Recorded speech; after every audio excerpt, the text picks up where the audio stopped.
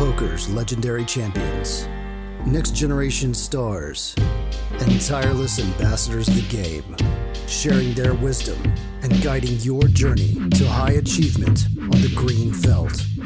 This is Chasing Poker Greatness with your host, Brad Wilson. Welcome, my friends, to another episode of the Chasing Poker Greatness podcast. As always, this is your host, the founder of ChasingPokerGreatness.com, Coach Brad Wilson. And today's guest is a blast from the past, Jimmy Gababoy Fricke. Sometimes when you don't hear a poker player's name for a while in the media, you can't help but wonder what happened to them, with a typical follow-up thought being, I really hope they're okay. In today's show, you'll be happy to learn that not only is Jimmy okay, but he's thriving in a world totally outside of poker, which to those of us who have felt locked inside the game with no way out is a massive, massive accomplishment. Back in 2006, Jimmy burst into the poker limelight after a scorching hot run on the online felt, and capped off that torrid run with a second-place finish in January at the 2007 Aussie Millions main event for a $795,000 score. Incredibly, Jimmy was only 19 years old. A year and a half later, once he had come of legal age in Las Vegas, he would take down the 5K Bellagio Cup 4 for another $443,000 score. And as Jimmy's MTT career faded into the background over the next couple of years, he discovered a new love, mixed games. It was in that arena that he followed his bliss, plied his trade, and paid his way through life over the next decade until his eventual pivot out of the world of poker and into the world of business. As a personal aside, in our time together, I found Jimmy to be gracious, humble, and extremely generous, and I feel honored to have gotten the opportunity to sit down and learn more about his poker journey. And now, without any further ado, I bring to you an OG of online poker and longtime poker professional, the one and only Jimmy Fricke.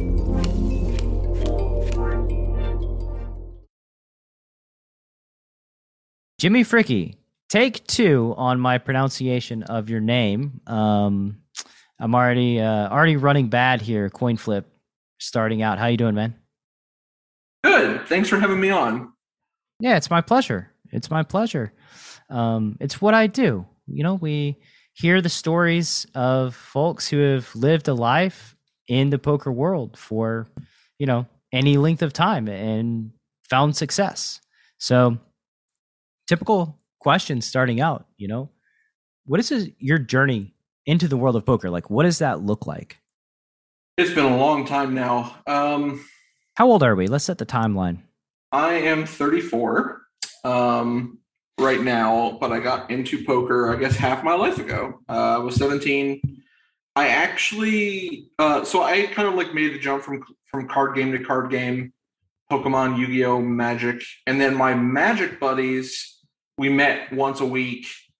And I was like in high school, I want to say I was a sophomore or junior in high school. I guess I had to be a junior. And I was going to the neighboring town to the University Magic Club. This was the University of Illinois at Urbana-Champaign. And all, like, those were my friends. Like, that was my group of friends. Like, I've always generally hung out with people who are a few years older than me. And so they started getting really into poker. And I wasn't interested at all, honestly. I just wanted to keep playing Magic. I thought that was the greatest game ever. And then eventually they just like kind of stopped inviting me to Magic stuff because they were just all playing poker all the time. And then I was just like, okay, I guess I kind of have to get into this thing. And so I asked one of them to teach me, and he was like happy to do so because they were doing this rakeback thing. And he was like happy to sign me up just to get rakeback from me. This was in 2005. So, 2005, maybe late 2004, where everyone was still playing limit cash games. Like, no limit cash games hadn't taken off yet. They were like brand new on Party Poker. They were like 50 big blinds, weird, and small stakes. There was literally no advice on how to play like no limit hold'em. Like, it just didn't exist. This was like, and then the year after this was when all like the literature started coming out. But it was all from like, people who had no idea what they were doing. Completely different universe. And then eventually I started playing, and then they all told me stick to cash game. Tournaments are stupid, donkments, LOL, etc. And I just wanted to play tournaments, so I just kept like playing MTTs and sit and goes with like extra money. I was running awful at cash games, and I'm sure I was terrible too. But eventually I got second in like a $20 tournament for like 35 hundo, more money, but in 10 times more money than I'd ever had in my life. And then, do you remember the feeling of snapping off 3,500? It was like 3 a.m. I was started like hyperventilating. I lost my mind. I woke my mom up and my sister and was just like losing my shit. And they were just like, just take it out. Just take it out. And then, like, I talked with the guys about what to do. They're like, in a tournament, really? We told you not to play these tournaments. I'm not very good at listening to instructions. And so they told me, okay, great. Now you have like an actual like bankroll to play cash on. And like, I still wasn't very good. Like, I definitely just got like absurdly lucky to like do anything in the tournament. So I lost most of it back. And then I started to get good enough. And that's when I like started playing on PokerStars and like their daily like $1 to like $3 rebuys. And that's when I started to like have success. And throughout this entire time, like this is when I'm posting on 2+2 and like getting to know all of the like the early MTT grinders, like Ray Coburn. And Ray and I were like really good friends for a while. I was talking with Ansky a lot, a bunch of like the early grinders. God, there were too many in a name, honestly. Like Charter was there. Anyway. Those boards were like full of just top shelf talent. Like it's just incredible the amount of just raw talent that was on 2+2 back then. Yeah, it is crazy to think about now. Like you look at everyone who's like crushing, and like certainly everyone that's been around since those days, they all got their start on 2+2. Like every single one of them who's a crusher now. Like Justin Bonomo, Ike, Mr. Tim Combe, Steve O'Dwyer. Tom DeWan, Vanessa Selves. Everyone. Too many to name, really. So at that point, once I was in like the crowd and we started like meeting up in person, then we like kind of formed this clique where there was just like we were all the age where all we did was play poker and talk about poker, and that was it.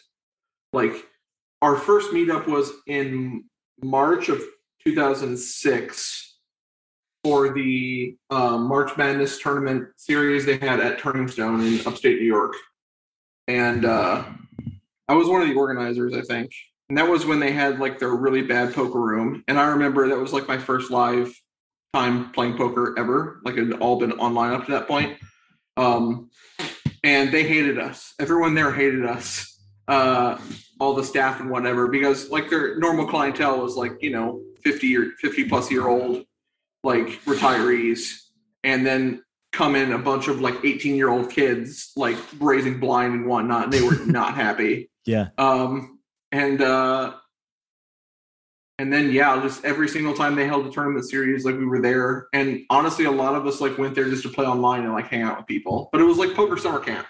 Yeah, for sure. The camaraderie and seeing people. I mean, that's like the major draw of live poker to me. Yeah. And I mean, it was like, 18 hours a day of just talking poker. And I think it really accelerated like everyone getting a lot better. Like there were huge sweat sessions. I remember when anyone went deep in like an F-Tops or something, or like a Stars like Sunday, there were just like 20 people in the room like watching and discussing lines and shit. It was a completely different world back then. But it was like super, super fun. It was like stuff I'll never forget for sure. Yeah, you mentioned 2005 when you snap off the 3,500, right? That was when you had that first score? Yeah.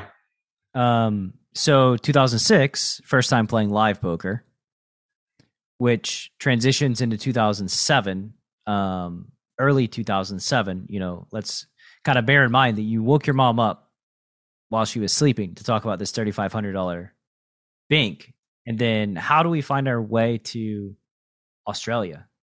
I mean, that year and a half, like I said, every day all we did was play poker and talk about poker. So imagine that for 18 hours a day for like, I don't have to know, imagine it, sir. well, I know. Yeah, for 1.5 years, it's a lot. It's turbocharged. Yeah, it's just like the most intense like training because now we're all adult lives and even the ones who are still full-time playing poker, like they don't do that anymore. Like poker's a job. They're not. And back then it was like a money factory. So like any time that you weren't playing was just like, pissing money. And we all kind of knew that. But I think even knowing that, like we all would have like played even more, knowing, how fleeting everything would be. Because it definitely got tougher and tougher as time went on.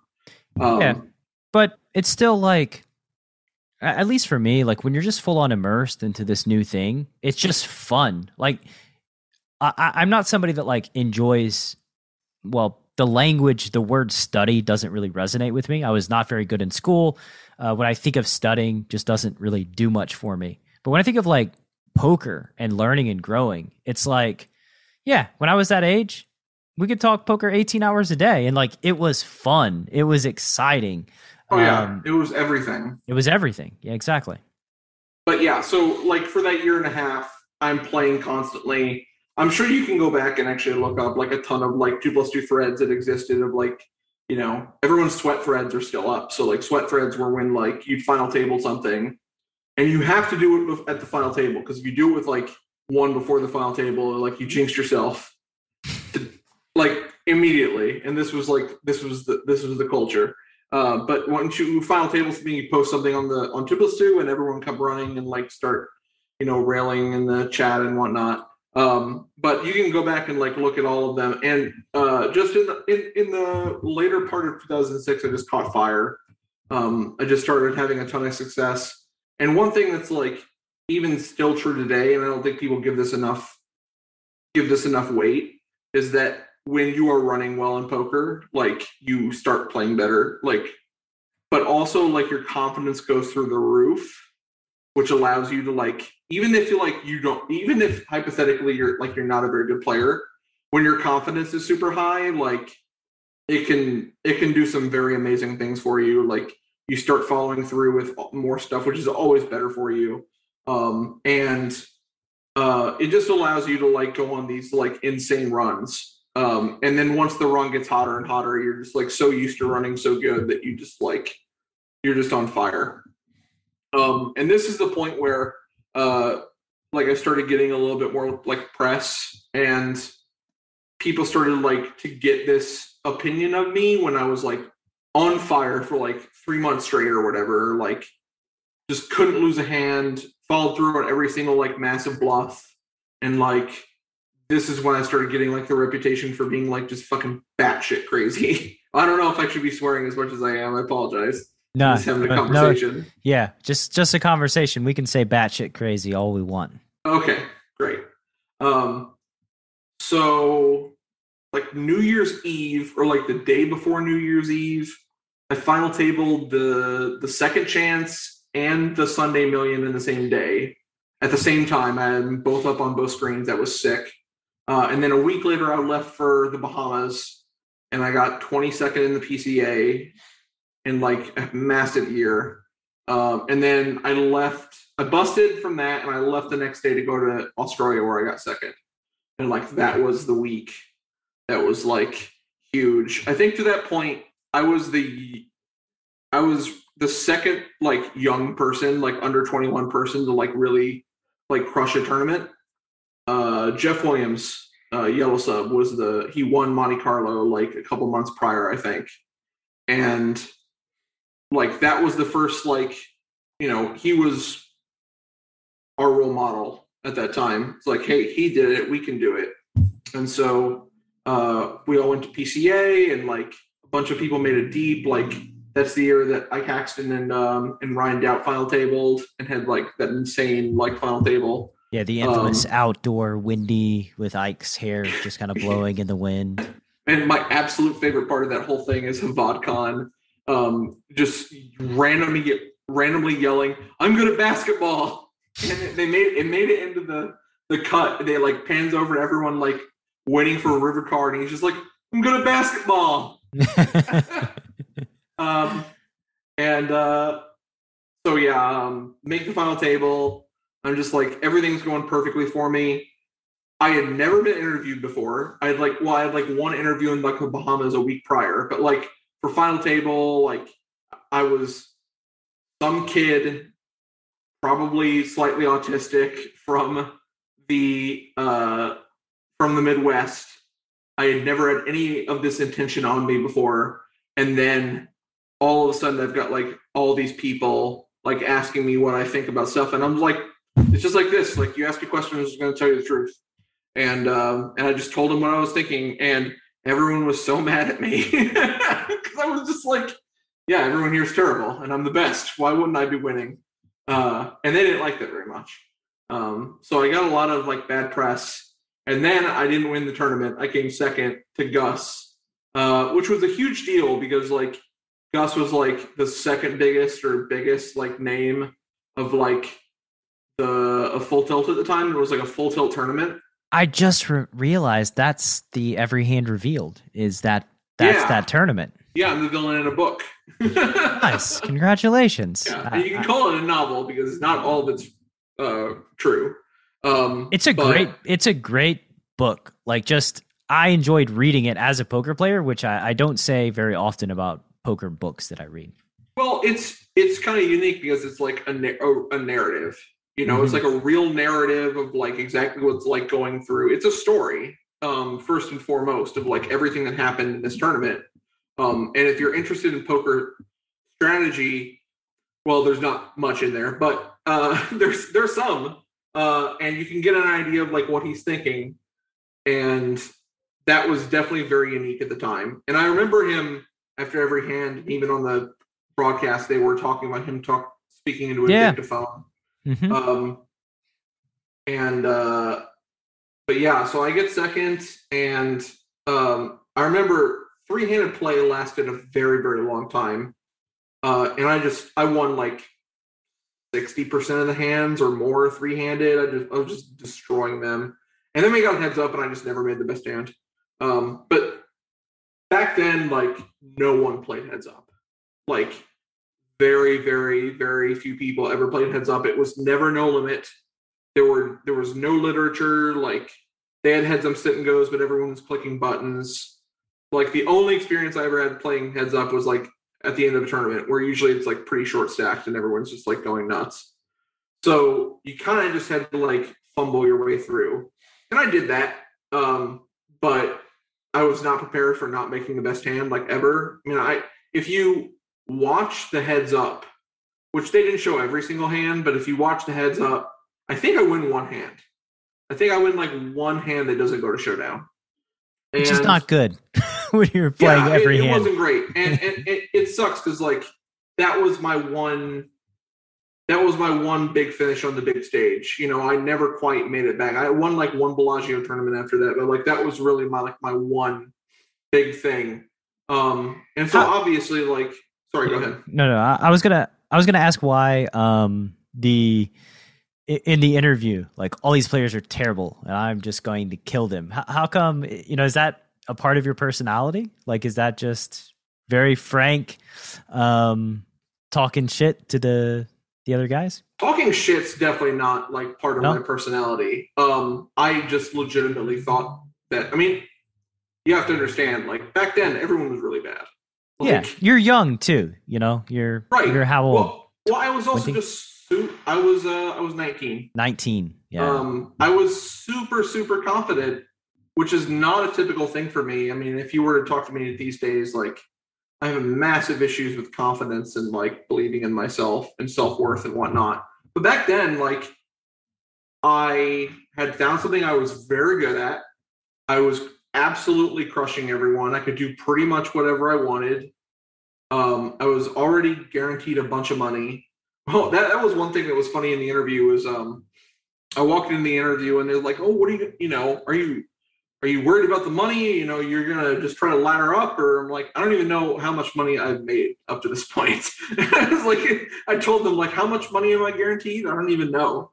Because I had just like had a monster stack for like such a long time. it was never a thought like, oh, I need to outlast to the next thing. It was always like, I'm going to get this person to fold their big blind to me. It's going to happen. But a lot of like the thinking back then, it was way more psychological thing. And emotions were like still a very real reason that people did stuff. So having this personality and this public persona of like, everyone's terrible, I'm going to beat the shit out of you. That probably helped me. Although it did not make me popular, which is funny because like in general, I really very much care. I really want everyone to like me. Like it's an obsessive need of mine. And that may have been caused by just how poorly received I was back then. Because I think if you spend any amount of time with me, like my current personality is like, I really have to be liked and I really want to get you to like me. And I think that if anyone were to spend time with me these days, they would quickly see that I'm nothing like what I was. I mean, that was basically half my life ago, right? I don't think anyone should be judged by what they did half their life ago, generally. I thank God, and I don't even really believe in God, but every day that there was never a camera on me when I was like 19 years old. It is such a godsend that the things that I did was not recorded or there's no evidence anywhere. Right. Yeah, exactly. I think that if people had everything they did when they were teenagers put up for everyone to see and put under a fine-tooth comb, it would not turn out well for them. And I don't want to like make excuses like, yeah, I said some like brash shit. I was a teenager and I just like, and I was about to win a shit ton of money. But that's sweet. Like everyone should get to experience that at some point in their lives, you know? Yeah. Honestly, I don't even think it's something that you really even need to like apologize for. It's just you were in a competition and you were pumped up and confident. Because I did bumfuzzle a bunch of people, and that was never my intent. But it was interesting because of the edit I got and because of everything that happened during that tournament, that would basically like everyone who knew who I was for the next like few years, especially the first few years of the World Series. That tournament was really, really popular. Like it got a ton of replays on media because it was like full tilt tournament and they're the biggest pro like winning it, and it was a huge deal. So they played the shit out of it in the UK and Australia, just over and over and over. So I was like, everyone in the UK and Australia poker circles like knew who I was, and they all fucking hated me. So for the next few years, it was really interesting. But then I started playing a lot more of these tournaments, and they all thought I just had nothing like 100% of the time. So it completely changed the way I had to play because none of them folded to me anymore. They loved showing every single one of my bluffs on TV. So like I just completely had to change the way I play. And that affects your confidence. Like when every single one of your bluffs gets called, like you just stop bluffing. And that's not good. Like that's not good poker. And that affected me like for a while. But then 2008, I turned 21. Before we move on to 2008, just hitting this tournament, right? So for a second, you made $1 million, $1 million Australian, right? Which looks to be around 800,000 USD. $783,280 is what I received in my bank account. Yeah. How did that feel? You know, what was that like winning almost $1 million? Well, up to that point, that was the tournament I had the least amount of myself. Like taking pieces and like selling pieces was still really, really new back then. It was like not a thing people did, but a couple people had pieces. I had like 35% of myself, I want to say. And then, you know, taxes took like $100,000 or something. And then throughout the rest of 2007, I played like super massive. And the year in general, like only ended up being like an average one or a good one for me. Like it wasn't even that crazy. I went on a massive losing streak for the rest of the year. which I think was part of it was like I was so used to just getting through every single bluff that I ever ran that I just kept cannoning it off. The sun run was over basically. But like if you're asking, I bought a car. No, wait, no, that was the next year I bought a car. I didn't buy anything. I didn't do anything with the money. It just all went into my bankroll. I traveled more. I went to Europe, like played a bunch of like EPTs and stuff like that because I was still under 21, so I had to play in places other than the US. As an experience, how was that? You know, this kid coming from the Midwest, traveling around Europe, going to Australia. I really, really wish that it would be. Youth is wasted on the young. I wish that it had been me now doing that because I would have had so much fun, but all I did was play poker. I played online poker. I remember I went to the World Series of Poker Europe for the very first year. That was in 2007. Annette Oberstad won that one. And as soon as I busted the main event, all I did was play, I think it was W Coop was going on at the time. So I just stayed in my hotel room and played W Coop in the middle of London for like a week straight by myself. It sucked. And like a lot of my experiences were, you know, oh, there's a tournament series going on. I'm going to stay in my hotel room and do this and like eat shitty food. And that sucked. Like I wish I could go back and like change it now or talk to myself and be like, hey man, you should, you know, this is like a pretty once in a lifetime opportunity to like see a lot of these like huge capital cities with histories dating back thousands of years. Me now would be livid at the me then for passing up such opportunities. And that's like one of those things that, you know, in the moment, it seems like the logical thing to do, but it was just, that was what I wanted to do. That was just me at the time. One track mind. Yeah. I mean, it's just part of it. You know, I think everybody's immersed. Everybody's learning. Everybody wants to play poker. It's exciting. It's fresh. It's new. You know, you still have time. You're 4 years younger than me, right? So there's still time to go back to London, spend a week there, messing around. Yeah, I mean, once the world opens back up, I'm certainly down to travel. My current situation is one that I definitely want to start traveling a little bit more when things open up. So we'll see if that happens. I want to go to Japan mostly for business, but for pleasure too. I'm trying to learn Japanese. Yeah, and we'll talk about what business looks like to you after we go through the rest of your story. So we're about to hit 2008, I believe. Yeah, 2008 was big because I turned 21. April 2008, I remember I was there with a friend. I was sitting in the Bellagio hotel room. Midnight ticks over. I'm 21.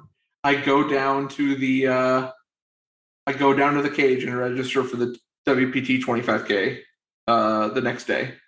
That was what I did. Five Diamonds, is that the one? Yeah, the Five Diamond, the WPT Championship. This is back when that tournament was a really, really big deal. Like it was second to the World Series 10K as like the premier event in poker. It was huge. I think the first place in one of them was like $5 million 1 year, which is just ludicrous when you look at WPT prize pools now. Yeah, I had Matt Matros on, and I think he got third at that exact event for like 750, and like second was like 1.5, and first was like 3 mil. Yeah, like just double. Yep. WPT tournaments, I mean, Bellagio tournaments in general, they always juiced up first place. So it was just like the only thing that mattered. Mm-hmm.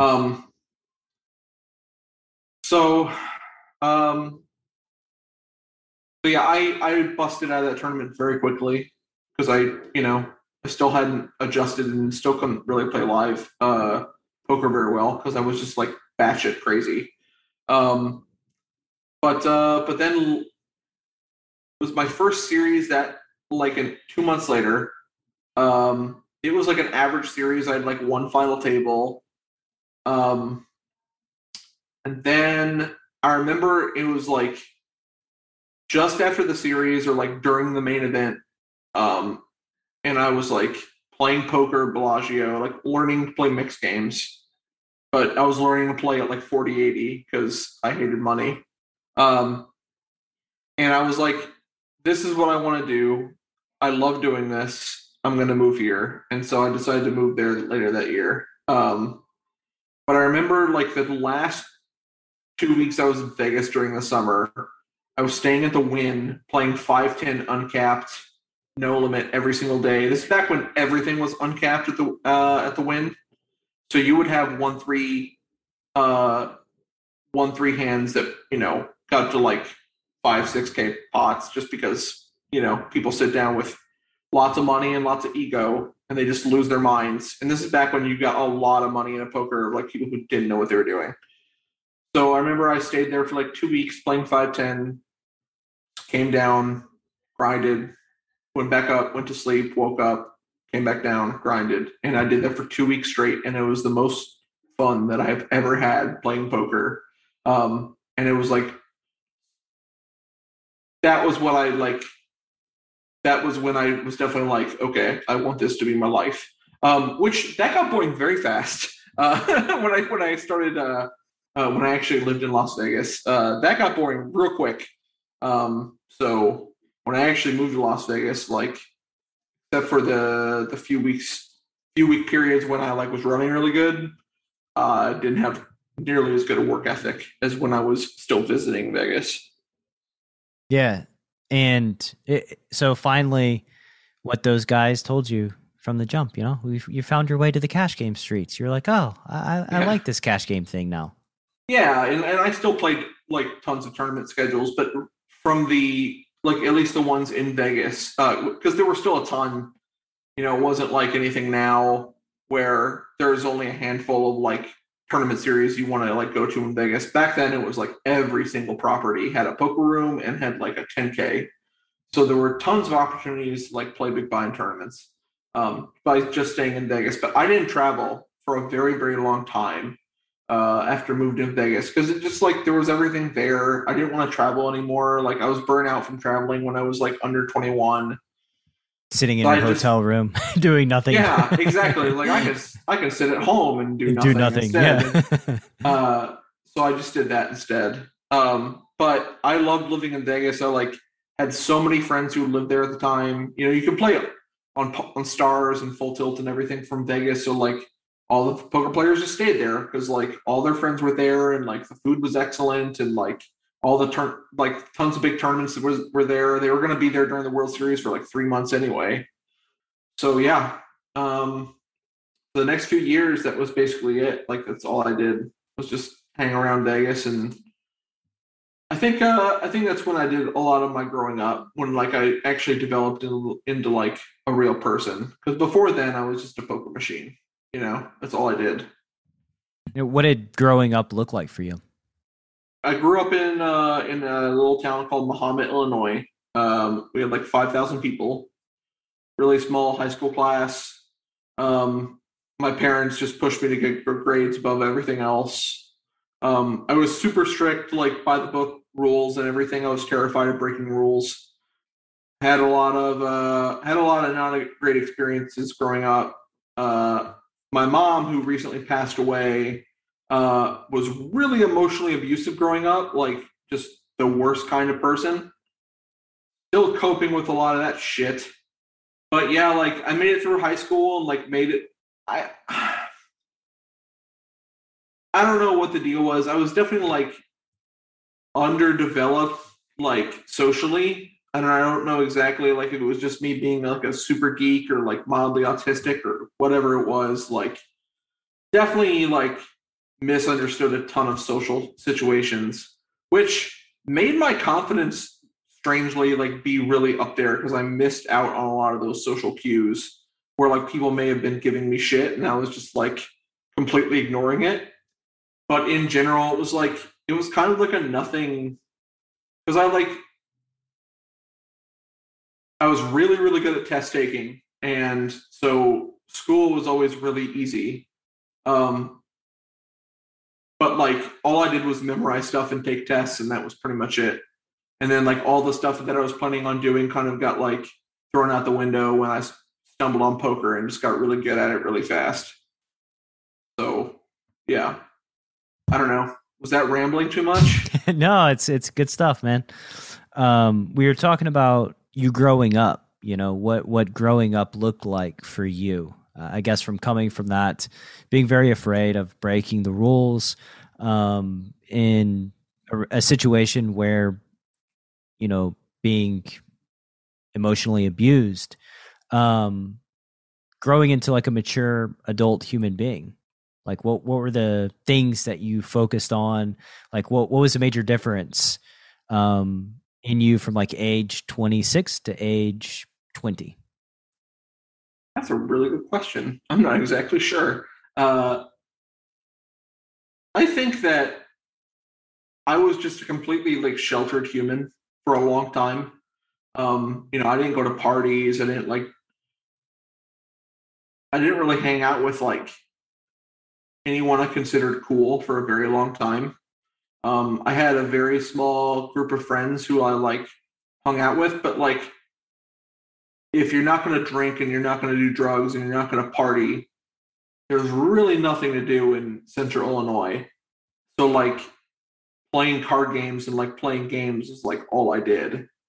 And that's what led to poker. But then once you get to Las Vegas and you're in your early 20s, like, and you've got a ton of money, and you've got pretty much anything you can do.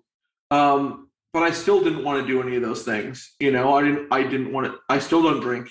I don't drink anything. My mom was an alcoholic till the day she died, and I really just never wanted to get into any of that. It just looked incredibly unappetizing to me. And sorry, I lost my train of thought. So like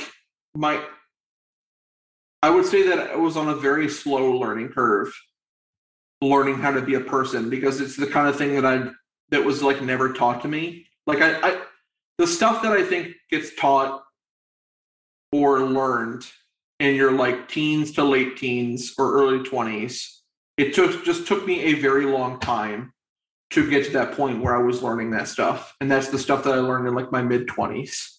Yeah, you weren't comfortable in your own skin, basically. Yeah. Just being Jimmy, Exactly. It took a long I was a very slow developer. And I still probably am. Like, I feel like for the first time, I feel really comfortable as like who I am right now. But that comes with like a bunch of caveats, because like I'm still kind of like an atypical person and like who has a ton of baggage to deal with just because of my upbringing.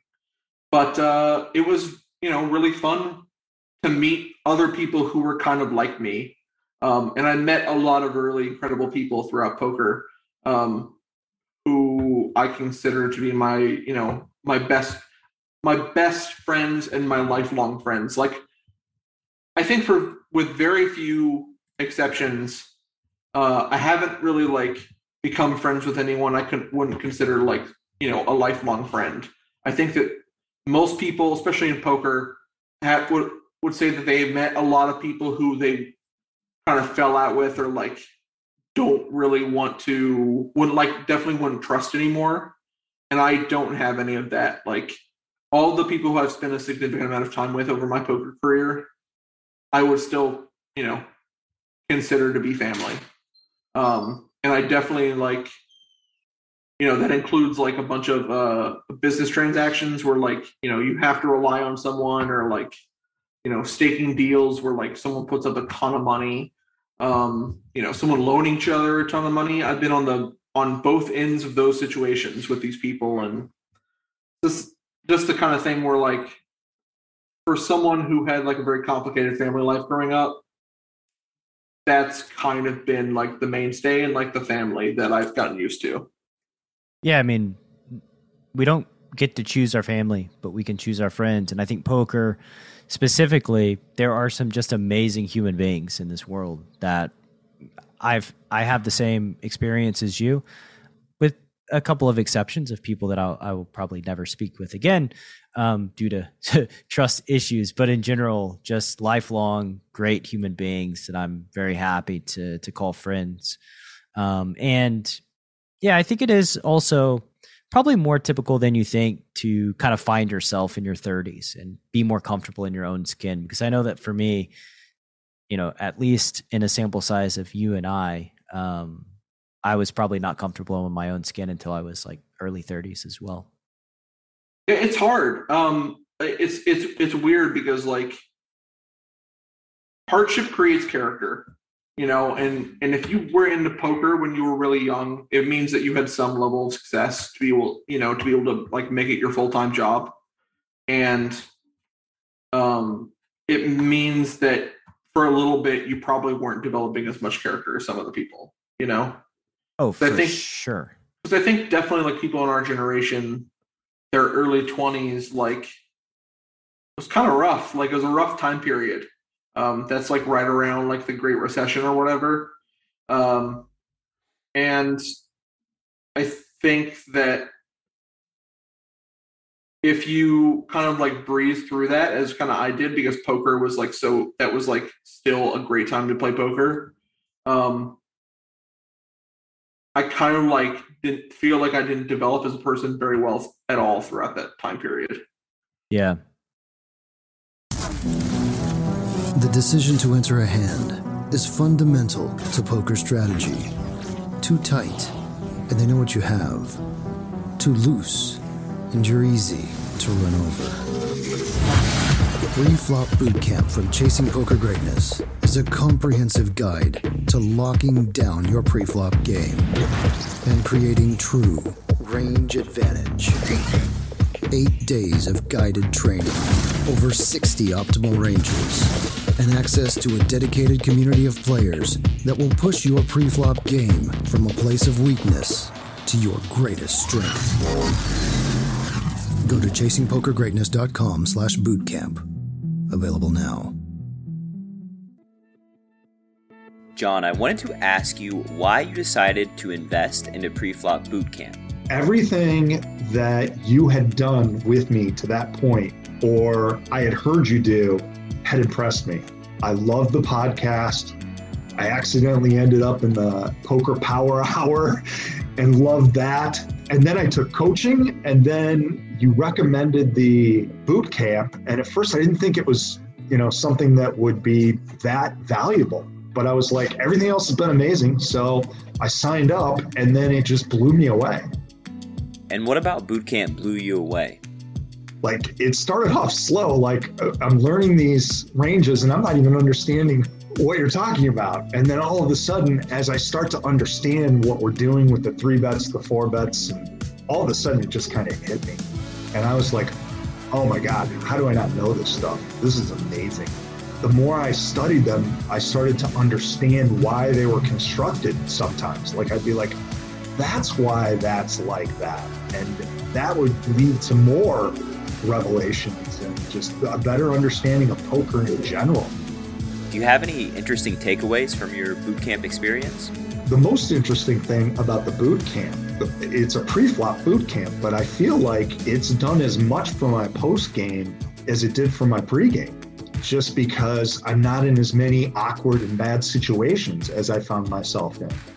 When we were doing coaching before the boot camp, we couldn't get through 10, 15 minutes of tape without finding mistake after mistake. And then once we did the boot camp, it solved problems on the back end as well. I know you've studied for 1,000 hours this year. How do you think boot camp compares to your other poker study? Oh, it's crazy. The boot camp is probably the most important thing I've done all year out of everything. I would give anything to go back and to know that stuff 10 years ago. I can't imagine how successful I'd be right now if I had known that stuff. And I thought the boot camp was so valuable that I literally insisted you take more money from me and paid you more for the boot camp because I was blown away. I just thought the price was too cheap. And it's changed my game in ways that I can't even explain to you. If you'd like to join the next round of Pre-Flop Bootcamp, which starts on the last Saturday of every month, Head to chasingpokergreatness.com/bootcamp to lock up your spot. One more time, that's chasingpokergreatness.com/bootcamp.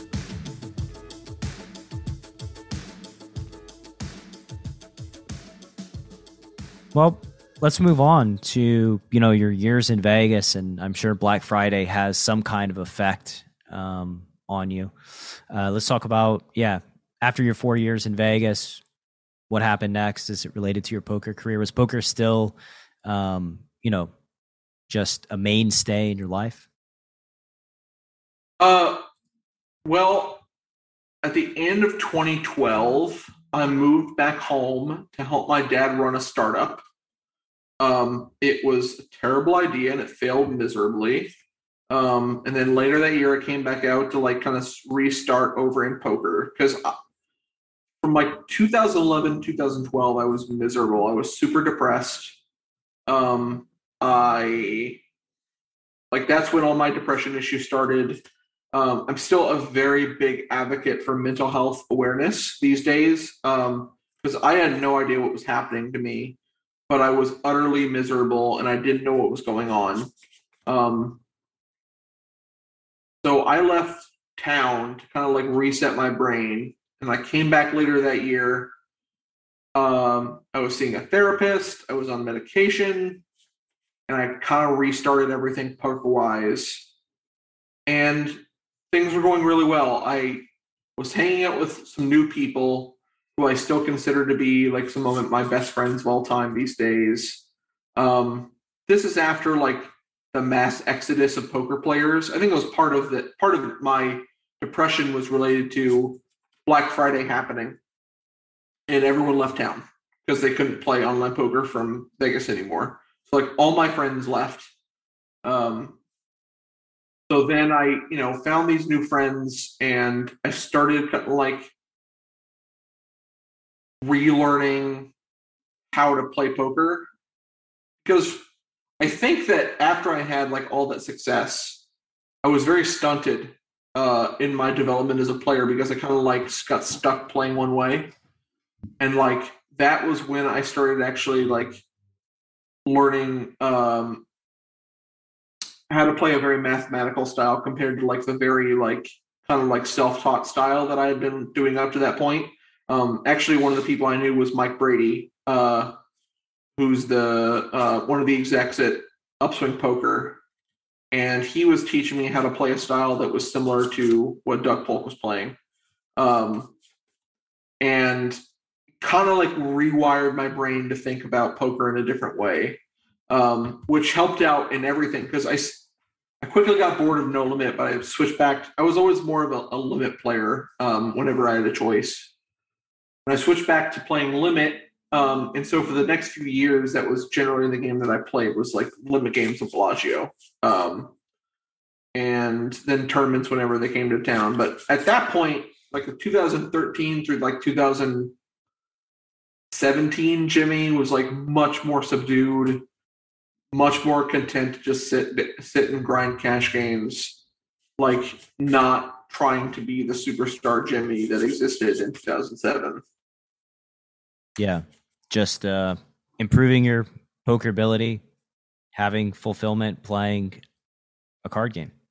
Yeah, at that point, I just knew that I was never going to try to be one of the best in the world again. It just wasn't going to happen. I was content trying to be one of the bigger fish in a smaller pond.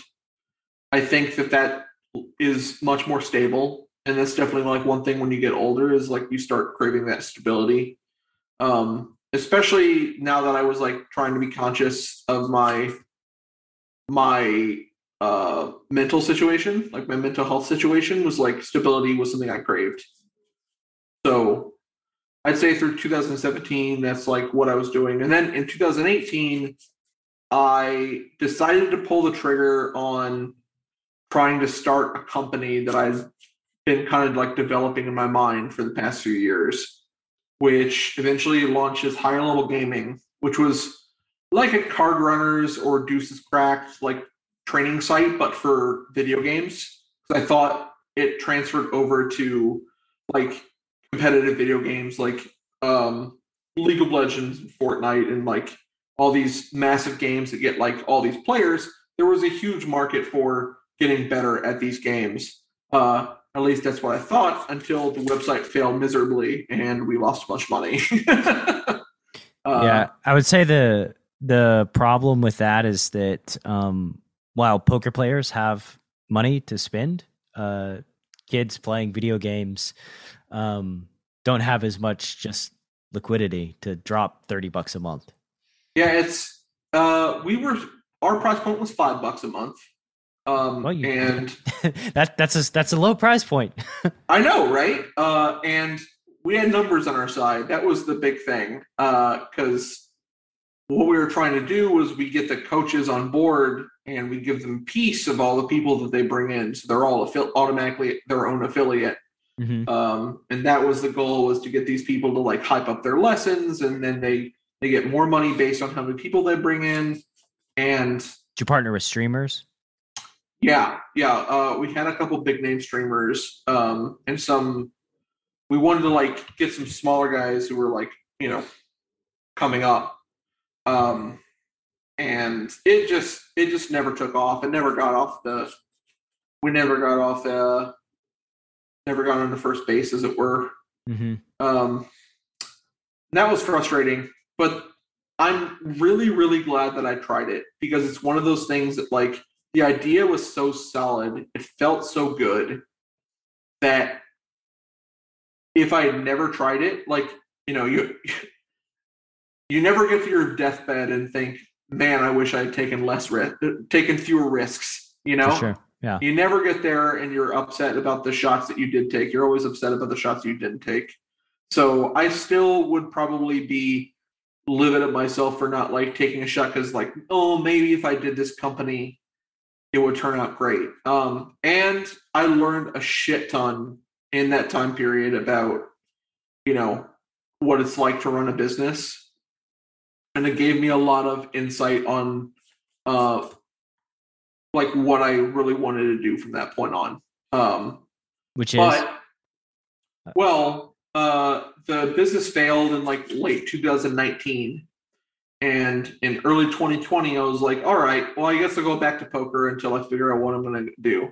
And you can see how that turned out, because I got in 2 months of playing live poker, and then COVID happened. And then, I tried playing online on the mixed game sites for a little bit, and that went miserably. I didn't enjoy it. The sites felt kind of rigged. And I just like stopped doing anything. And I was just like, I was miserable every day. COVID was terrible. I couldn't do anything. I didn't have a way of making money. I'd gone through most of my savings. And then at some point, I had like kind of restarted playing Magic the Gathering in 2018 when I had started the company, just as like a hobby to like rewind or relax and unwind. Yeah, unwind. Thank you. When I got done with everything, because I was so stressed from like launching a startup, it was horrible. So I started getting back into Magic, and I really, really enjoyed it. And I had always like kind of interested in like the financial side of things, because it's just like, I don't know, it's like a mini stock market kind of. And it's kind of like NFTs, where like every single card is its own NFT, which I don't want to talk about NFTs really, but I just think that's kind of it's a funny comparison. Mm-hmm. So I kind of organically just started like buying a few cards that I thought would be like good, and then selling them for profit, and very gently started like building this business on the website called tcgplayer.com. And in February of 2021, I found a site that I affectionately call like the 2+2 of Magic Finance. And it's kind of just taken off since then. And I like put everything I had into it, and things have just been like going extremely well. There's it's fascinating how deep the infrastructure goes and like how much money changes hands in this industry because it's such a massive industry. And the collectibles in general have just exploded during COVID. Like I missed the bus a little bit on getting super into it, but Magic, Pokemon, sports cards, all of it is just like completely massive throughout the pandemic. So yeah, for the past like year, almost a year, I've been doing this full time, and sales have been incredible. I was just learning. Oh, it's so much fun. I'm the worst part of every day is when I run out of work to do. Oh, that's a good problem to have. Yeah, it's pretty incredible. I like I said, I just really started getting into this like early last year, and when I really found like the information that would like help me get into it, it was like late February, and I have like 700,000 in sales since then, which is like pretty sick for a one-man operation who like just learned to do this. Mm-hmm. And I have so much fun learning things. It's one of the things that I always like to sum up my skill set as is like I'm really good for learning all the rules of a system and then learning how to beat that system. And that's why I was good at poker in the very beginning, because like it was clear that there was something messed up in the system. It was clear that there were things that people were not doing that just made everything way easier. And once everyone else figures out the system, I get bored and move on to the next thing. And that's what caused my issues with poker. But in this, it's such an inefficient system, and there are things that you can do that make things just so much easier. And doing those things is massively profitable. So of course I'm going to be good at this. So yeah, that's and right now I'm just waiting for things to open up and start to travel a little bit more, and because it's kind of fascinating, like bringing certain cards between here back and forth in Japan. Right there, you can make a ton of money doing that. And if I can see the world again, I'm not going to mess it up and waste the opportunity like I did when I was playing poker. I promise you that. Yeah, this journey into Magic. You mentioned before we turned the lights on that you're kind of retired from poker. I assume, is that like a soft retirement, just going to mess around for fun? What does that look like? I've always believed that if you're the kind of person who like, or if it's the kind of retirement where you say you're retiring, you're never gone. Because it's a conscious thing that you're trying to do. You're trying to separate. And a lot of the times, like, you don't really want to leave when you do that. But if it's the kind of thing where you just fade away and you don't do it again just because, like, it never comes up, it's just not something you're interested in anymore, that's the kind of thing where you never see yourself again. And I think I've definitely been to the point where I tried to quit, quote unquote, poker by announcing, like, okay, I think I'm done. I don't want to do this anymore. Like when I did the startup, then I came back. Now it's more like I thought about playing a couple events of the World Series, but it just didn't happen. And like it didn't happen organically. And everything with the business so far has been like really organic, and it's worked out incredibly well by doing that. So I'm just gonna like let things come as they do. Yeah. So if something poker happens, it's a little bit different because like poker right now during the pandemic is like I'm being probably more careful than most, because I mean, if you're gonna play poker in person, like there's a huge element of risk right now. Hypothetically, if COVID like went away tomorrow, I might try to play poker every once in a while for fun, but like for me, winning is the most fun. Like it's really, really hard to have fun for me if you're not winning. And I want to try and get away from having my entire self-worth predicated upon me running good. That's bad. That was very bad for me mentally. And I don't want to be in a situation where that's the case. Whereas now I get to, work every day and actually expect to make money every day. And me building a business and having success is not predicated upon me running good. Like it's something that I can see every single day. Yeah. That growth and that success. And that's awesome. Like that's something I've never had in my entire life. Because like we said, I started playing when I was 17. So like I've never had a real job where I felt like I was killing it. I feel like I'm killing this. And that's great. Yeah, that's awesome, man. Congratulations. Thank you. Maybe the Jimmy Fricky life arc can be that sometimes you play poker and yeah, you just have fun and you leave and that's it. Where at least you probably have an edge at the table that you're playing at, but the goal is to always be the fish at the table. You always want to be the fish at the table, because if you're the fish at the table, it means you can afford it. Depends on the table. Depends on the table you're playing at, I think. All right, we're gonna move forward now. Go to some lightning round questions. What's the most unexpected thing that came from your poker journey? God, I know it's supposed to be the lightning round, but I don't even know. That's a good question. Most unexpected. I feel like I'm a more empathetic person because of poker, which you would think that it would be the exact opposite. I think that's one of the things that's made me maybe consciously try to like get away from poker more, is because it's hard for me to separate like the person who I'm playing against. I legitimately feel bad whenever I win a pot off someone. Like, not even joking, like, not exaggerating. Unless the person's like the most miserable person in the world, in which case winning feels amazing. I feel legitimately bad whenever I beat someone in a pot.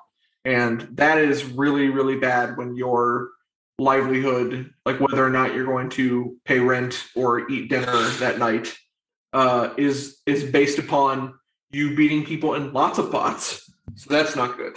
Yeah, it's. That's a classic catch-22, right? Like, if you lose, you feel bad about your self-worth as a human being, and if you win, you feel bad because you beat somebody out of money. It's just very difficult. What a surprise! I was depressed for years. Yeah, it's not exactly shocking. And to be fair, before I started doing this podcast, I used to think that like that feeling was limited to me, right? Where like you just beat somebody in a big pot. Like I played a lot of home games in Chattanooga, and I remember specifically beating this guy out of a pot. It was like an 8K pot at like a 2-5 game, like flush over flush. And I knew the guy personally. He's like a UPS worker. I liked him. He's a great human. And like, I go all in on the river with like the nut flush. And like, I know he has the second nut flush and like he tanks forever and eventually calls. And like, there was no joy in dragging that pot. I felt bad. Like I was just like, like it just, it wasn't good, and yeah, for a long time, I used to think that like I was the only one that would feel that way. But I think it's actually quite common in the poker world that, yeah, you just empathize with people and you don't want to hurt people. We're just playing a game, I think empathy is pretty much the most important feeling that a human can have. It's what makes society like possible. And the poker players who don't feel any empathy in like those moments is like, they kind of freak me out a little bit.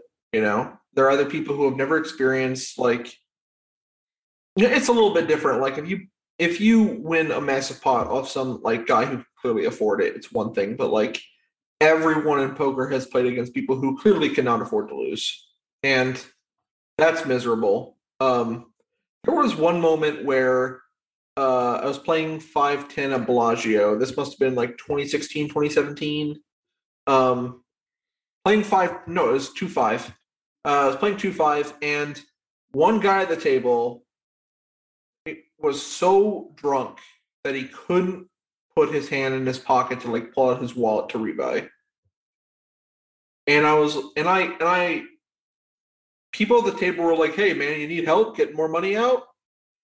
And I was like, "Are you people ghouls? Yeah. Like, what is going on?" And I got up and I went to the floor and I like said, "Hey man, this guy needs to, this guy needs to be done for the night." And everyone at the table like got livid with me. And I was like, I have absolutely no question that was the right thing to do. And like, you guys are bad people. Yeah, be human beings, like for God's sake. Yeah. I just can't imagine, like, if I ever need the money that desperately, not even the money, like, because, it's like the fish and like 7 or 8 grinders. And like, if I ever need like the tiny edge that desperately, it's like, what am I doing? Like, I'll have lost a bigger part of myself that I don't deserve, It's just be a good person, and like that's a situation that like, if somebody's like on tilt and raging or whatever it is, and they're like bombing off, but they're in like they have some sort of mental clarity or whatever, like that's one thing, it's like, I'm not going to antagonize anybody, but like if somebody can't stand up because they're so drunk and they're clearly inebriated, like it's just, I don't know. It just doesn't seem right taking advantage of somebody like that. I've never been drunk before. Never in my entire life. I don't drink, but I still have empathy for those people who like are to the point where they can't, this guy can't even like stand up to like, someone offered to help him go to the ATM. Like, I'm sorry, but if someone needs help standing up to go to the ATM, they shouldn't be going to the ATM. I mean, you may as well just wait for some drunk person to stumble out of the casino and just steal their wallet, right? Right, like, exactly. What's the difference? I mean, exactly. At that point, it's not a game. It's not some strategic contest. It's just mugging someone. Yeah. Obviously, that's terrible. Let's see. Not a very lightning question. No, not a very light. That's the thing about this lightning round. Sometimes it's not very lightning-y. When you think about joy in your career playing cards, what's the first memory that comes to mind? It's funny, like the moments I'm happiest about because of poker have nothing to do with actually playing poker. It's just the people who I met, the people who I would count on in any situation to like help me out regardless. Because like my family history is super complicated and like I'm not really close with that many of them at all. So like the first 5 people you'd ask, who I can depend on in a life or death situation are all like essentially my brothers who I've met playing poker. And that's something that I'll never forget for sure. And even though, our life paths have like diverged and I don't speak to that many of them anymore, I think that given any situation, if we were to see each other again, we'd, have a big hug before anything else. And that's like, that to me is something that's worth so much more than, cards or, winning some tournament or, going to party with someone. That's like just unbeatable for sure. Yeah. Agreed. The relationships, the friendships, you spend a lot of times playing cards as a professional, and ultimately you spend a lot of time with the same people, right? And you go hang out, you go bowling, you go eat dinner, like these relationships, the friendships that I've made in the poker world, and really as somebody that's been playing poker since I was 19 as a pro, for the most part, I guess, since the last couple of years, I've been in this space of like podcasting and training, and I haven't played as much just because there's only so much time in the day. Yeah, my fondest memories are just spending time with friends, just hanging out, going to Venice Beach and playing volleyball, just stuff like that.